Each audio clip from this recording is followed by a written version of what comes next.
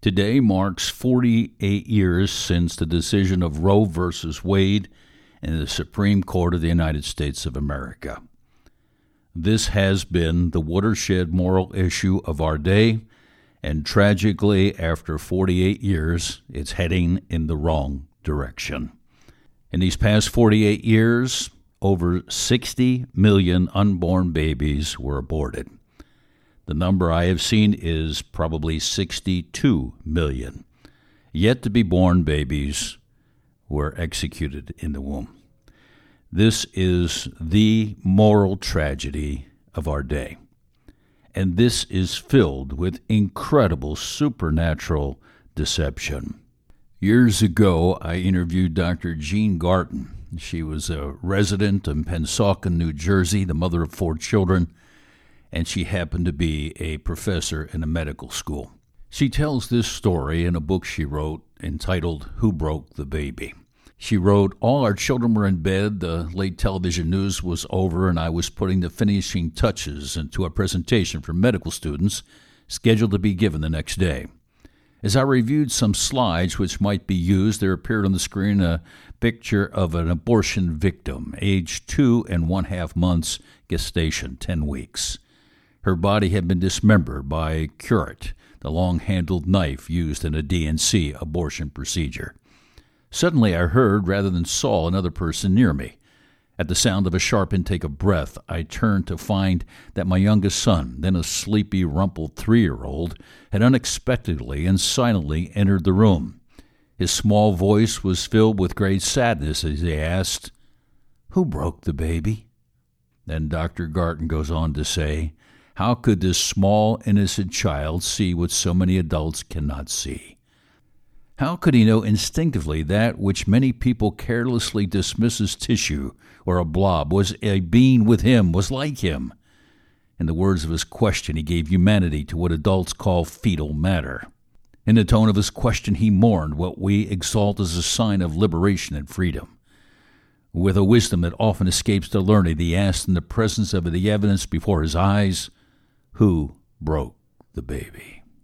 It is hard to imagine, but today there will be many that will celebrate this decision made by the Supreme Court of our land, which I would suggest to you has placed us under the very judgment of God. That's where we are. In terms of the current administration, the Biden administration, we must obey biblical truth and pray for those in leadership, and we must be submissive to legitimate ordained authority, absolutely. But by the same token, we can speak up when it comes to a moral issue such as this. To me, it was a further demonstration of deception that someone could place a hand on a Bible and be holding to those things that run totally contrary to biblical truth. All one would have to do is turn to the first couple of pages in the Bible and see that God made them male and female. God did that. And then later to go to Psalm 139 and see that God literally weaves an individual in his mother's womb. How can you put your hand on a Bible and then deny some of the most important truth found therein? And that is very, very disturbing. It really is. We must continue to speak up for the innocent unborn. We must do so with passionate hearts, always abiding by legal mandates. But we must speak up. Now, one way you can do that is to use some of what we have aired on this particular broadcast, and we want to make that very convenient for you. Have you heard the 3-part series we did with Carol Everett, who once ran the largest abortion clinic in the city of Dallas? If you haven't heard those 3 short segments of the interview I did with Carol years ago, you need to. And if there's anyone that needs to understand the reality of what's taking place, those interviews are extremely helpful. So you can find those at our website, livetheword.org. Please share those, especially share those with those who are facing a crisis pregnancy. In addition to the testimony of Carol Everett, look for the testimony of Joy White, who talks about putting her baby up for adoption. A very moving account of the decision she made and how God honored that in wonderful ways. And let me also take a moment right now to share with you a phone call we received from Grace. In her case, she heard a message on a radio program, Hope for the Heart with June Hunt. And everything changed as Grace was preparing to have an abortion. I was faced with abortion myself. I was a divorcee. I had 2 kids already. And as a single mom, it was tough. And 3 years ago, I found myself pregnant and very much shunned and disowned by my parents because of it. And I got a lot of criticism about it, about being pregnant. And I tried to get an abortion 3 times. I called June Hunt as an anonymous caller that time. It was so big a day before my abortion, my actual planned abortion, and she talked me out of it, telling me that, have you ever thought about gifting the child?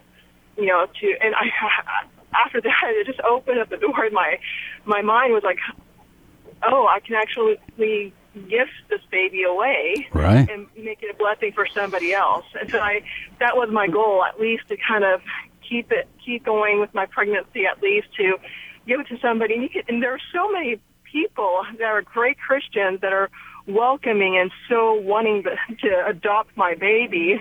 And it turned out I was just so attached to him, and my brother, his brothers and sister really was so excited. We're going to be brothers and sisters. And I mean, after having 2 pregnancies before, I know what's inside of me. And a heartbeat forms within just weeks. And that's the reason why I couldn't go through with an abortion. Wow. And I'm so glad I didn't. Yeah, but I've been there for any moms that are out there who's been faced with that. I mean, my pregnancy, I was crying every night, and I know how bleak and just desperate it feels, and you're shamed, and it feels just terrible, and it feels like the only solution.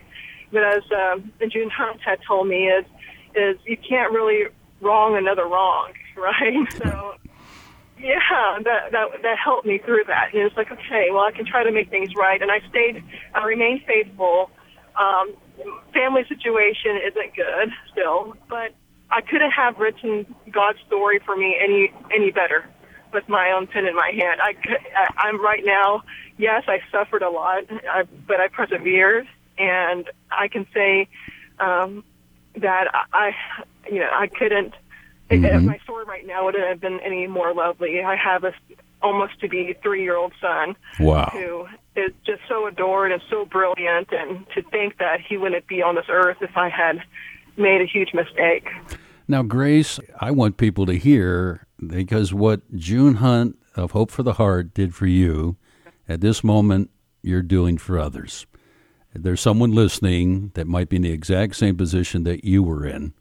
Hope so. And they're hearing your account, and now with a 3-year-old little boy. Now, I trust June knows this story, does she? Yes, and I personally visited her myself, and I cannot thank her enough. And she's overjoyed. I brought him to her on his 2nd birthday, and yeah, she's a humongous blessing. She is a very sweet lady. She and I have done some things together, and you're fantastic to share this. And thank you for being real. Thank you for being honest. Thank you for responding to what the Lord God shared through June. We're down to just a couple of minutes, so let me just make a statement here about the election, the inauguration, and abortion. I did find it very difficult to see President Biden put his hand on a Bible and knowing the positions that he holds to. I find that very disturbing. Again, we have biblical directives that we must follow, but by the same token, we need to stand up for the innocent unborn. We need to be salt and light. That brings me to the division that took place in the body of Christ, where reportedly some 17% of professing evangelicals did not vote the Republican platform that defends the life of the unborn.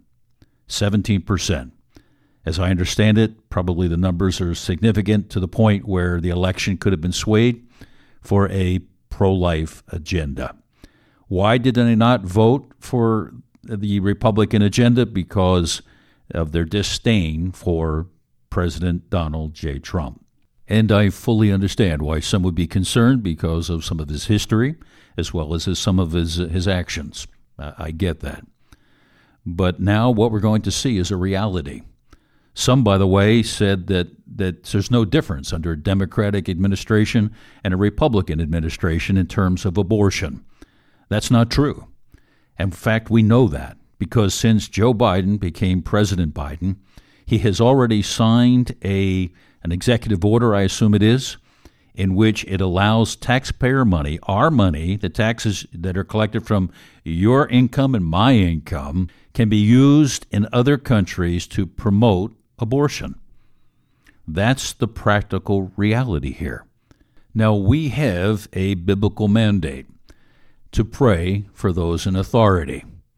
And when you go to 1 Timothy chapter 2, the Apostle Paul, writing to his son in the faith, Timothy, made this statement, gave this exhortation. He says, first of all, in other words, top priority, I urge. So he's literally exhorting, he's begging. I urge that supplications, prayers, intercessions, thanksgiving be made for all people. So in other words, we come before God recognizing all the dimensions of our lives, and we pray for all people on the planet. But then we really focus in on, it says in verse 2, those in authority, for kings and all who are in high positions. We need to be praying for Joe Biden and those in his administration.